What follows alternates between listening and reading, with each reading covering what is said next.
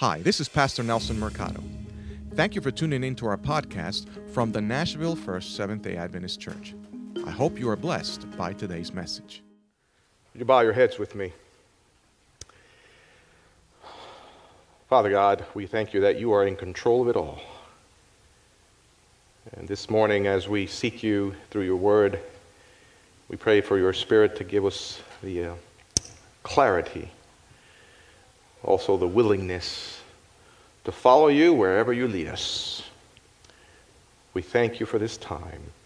In Jesus' name, amen. So it's been, I can't believe it's been 21 years now, but one of my favorite movies that Hollywood has put out is called Castaway. Any of you seen Castaway? Yeah. Castaway is, the protagonist is Tom Hanks. He plays a very likable man named Chuck Nolan. And Chuck Nolan works for FedEx in the movie, and he has to take a trip on a FedEx plane, and it's just him and the two pilots. And as they're flying over the Pacific, storm hits, and the plane crashes, and Chuck Nolan is the only survivor. And he spends the next 4 years in an uncharted island, isolated and alone. And yet he's not friendless, though.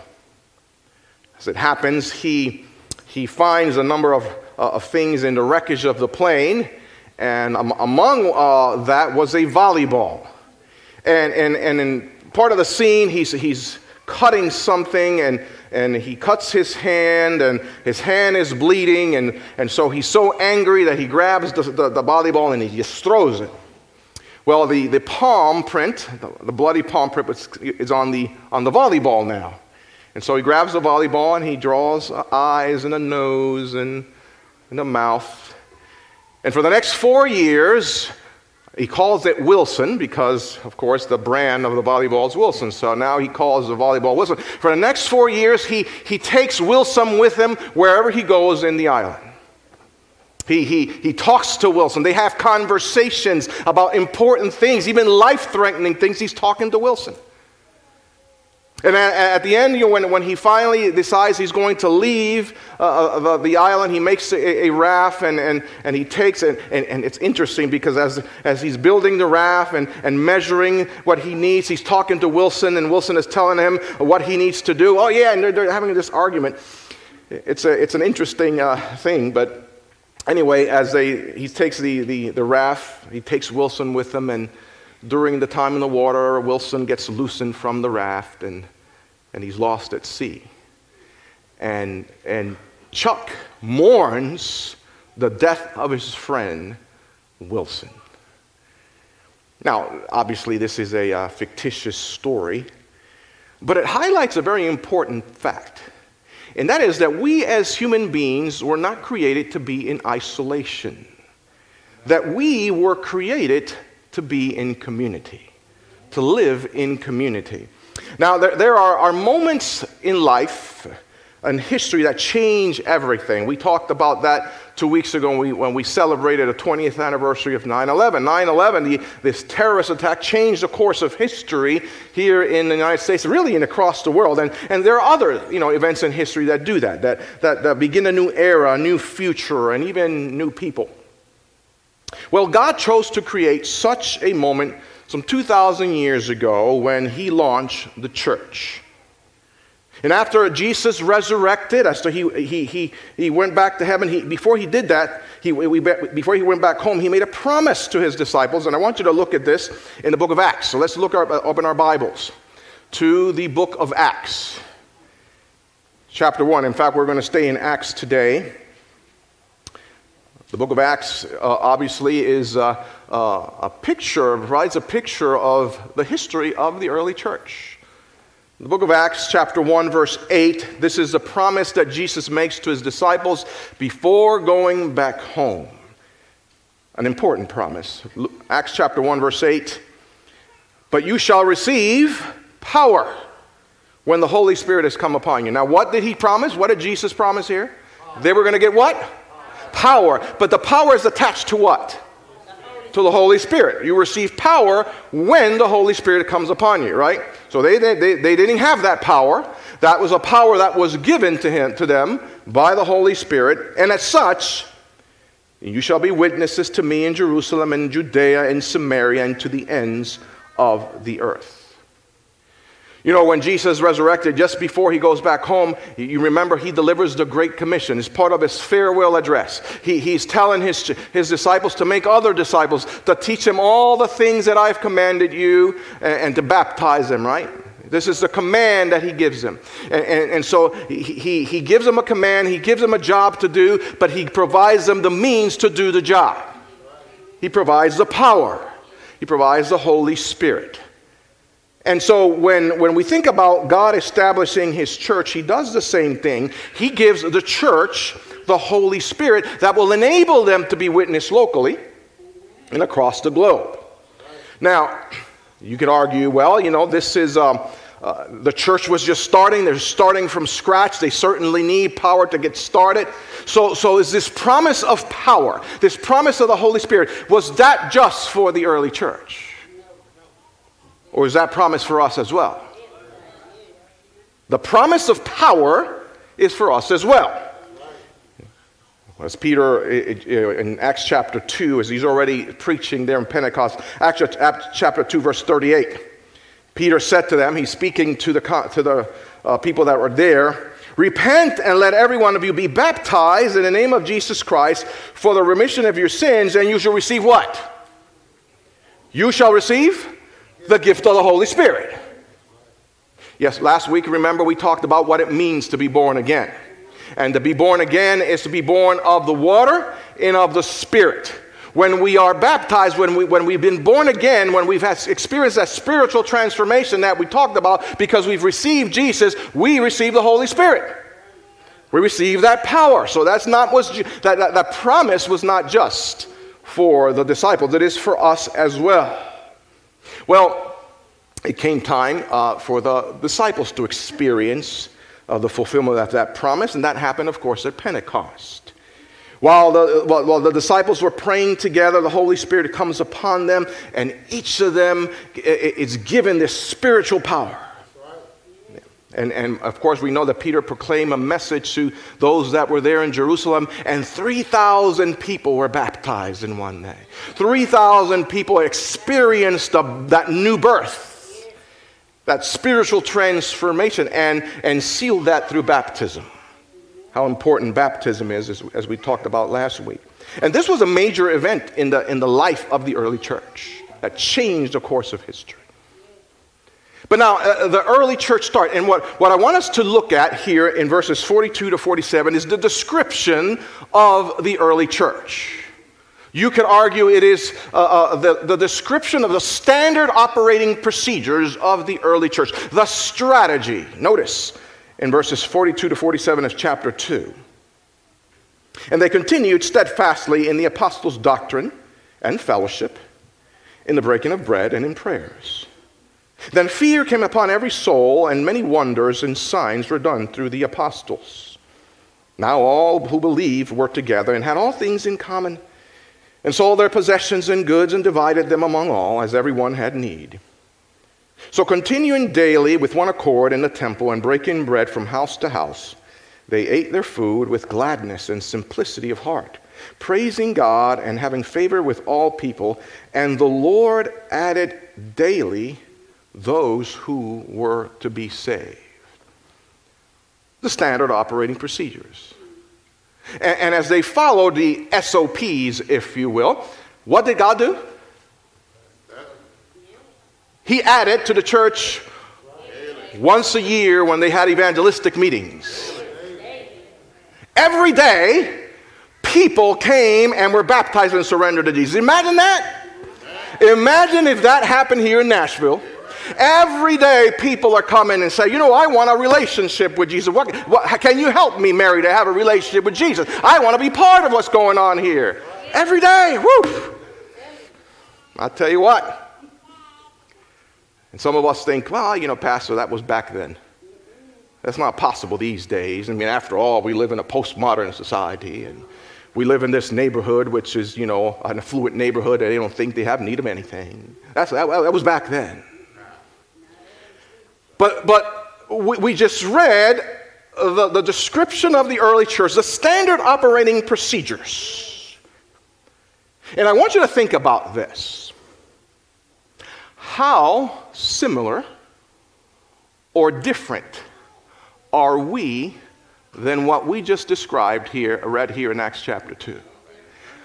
I want you to think about the Nashville First. Are we similar? Are we doing the things that they were doing there in Acts chapter 2? Are we doing that? Are we the same or are we different? And if we are not the same, why aren't we the same? And if we're not the same, what can we do to be like that? Because I would submit to you that if we were like that, God would be adding to the church every day those who would be saved. Because we have the power. We have the same power they had. Of course, today we think about church as a building. Or we think of church commonly as something we do. We connect church with the things we come and do in church. We hear and sit and listen to the Sabbath school lesson, and then we have a worship service. We sing a few songs, and then we listen to the sermon, and then we go home.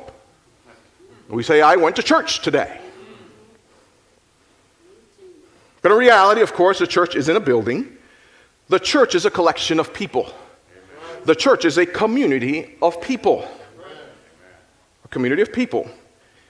And the church isn't what we do, the church is who we are. We remember during COVID and the lockdowns, this is something that people said, because there were a lot of members who were very frustrated because, the church is closed, and they were angry about the fact the church is closed, and people would say, but we're meeting, via Zoom and all those things. Because remember, the church isn't the building, the church is who we are, and that's true. The church is who we are. Now, of course, there is something to be said as we are here fellowshipping one another, right? This is very important.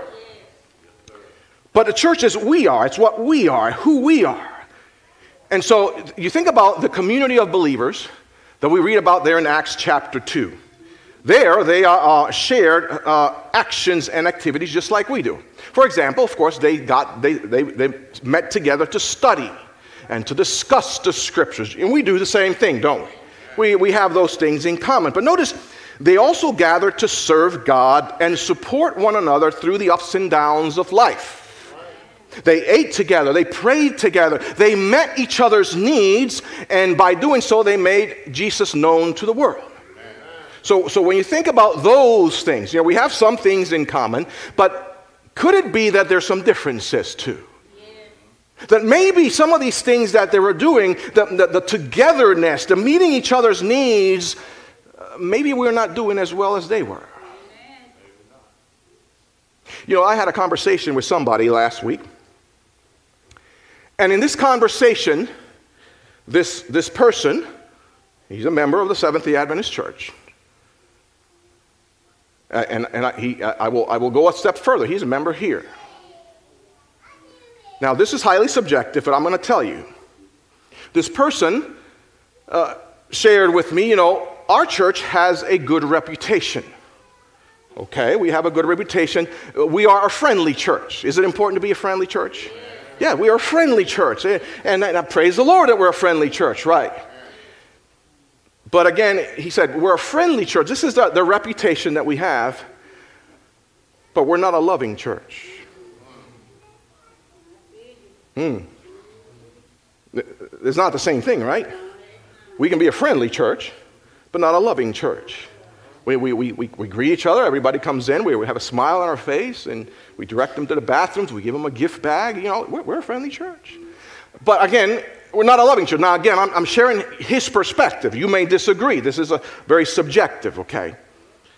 But perhaps there's something to this. Because again, when we think about what the early church was doing, there is a lot of love there, isn't it? So when we think about the church, and the purpose of the church, I want to share two purposes with you. Two purposes of the church based on what we just read from Acts chapter 2. We exist as a community of Christ followers who support encourage, and equip one another. This is this inward nurture, right? We take care of each other. We support each other. We help each other, you know? Because, you know, when you belong to a church family that does that for each other, people want to come. People want to be part of that, right? Because this is what's happening in our midst.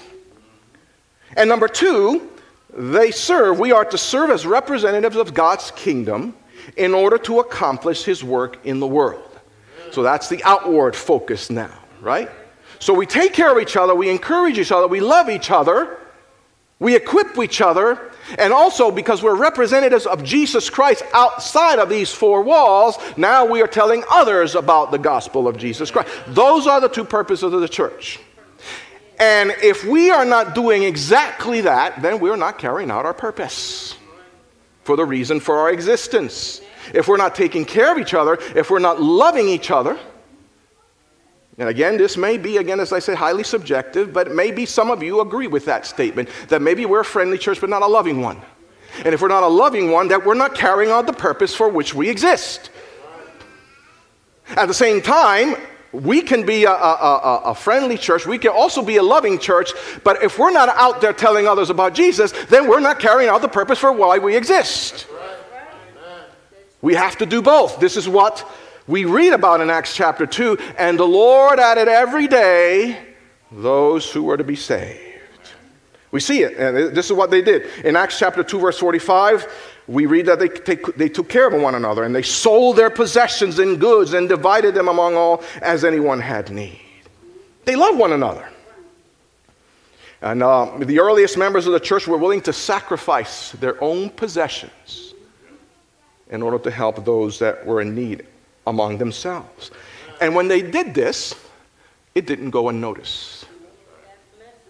It didn't go unnoticed. You know, when you find people like that, it's sort of uncommon to see that. Because we live in a world, and, you know, with sin and everything, people are selfish. You know, people put themselves first. I come first, I come second, if there is a third, it's me too. Right? So to think about that we go out of our way and we sacrifice for the help of those that are in need, even if it means sacrificing yourself, people will wonder, well, what's going on there? It didn't go unnoticed. As they showed love for one another and proclaimed the message of the gospel, many outside the church became curious. What's going on there? They wanted to understand what transformed Jesus' disciples into such caring and compassionate people. Of course, in the end, they realized they had been with Jesus and that Jesus was the source of that transformation. But the end result was the same. God added to the church every day those who were to be saved. I think it goes without saying that each of us want to see the church grow. Wouldn't you want to see the church grow? Wouldn't you want to see this a standing room only? Wouldn't you want to see this place that we needed a second worship service because there's so many people coming?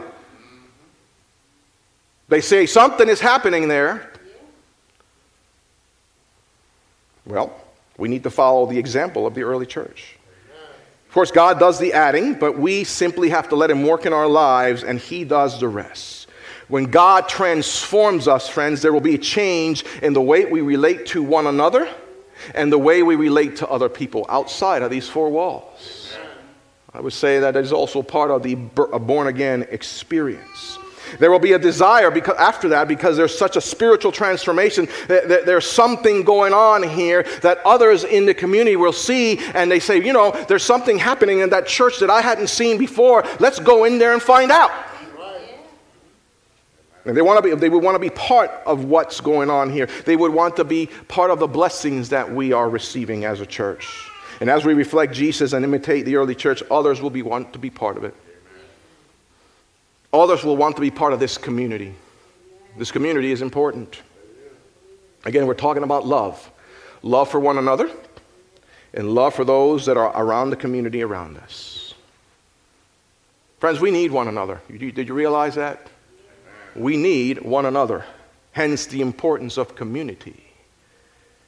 We are family, a community of believers who are to love one another and even those who are not part of us yet.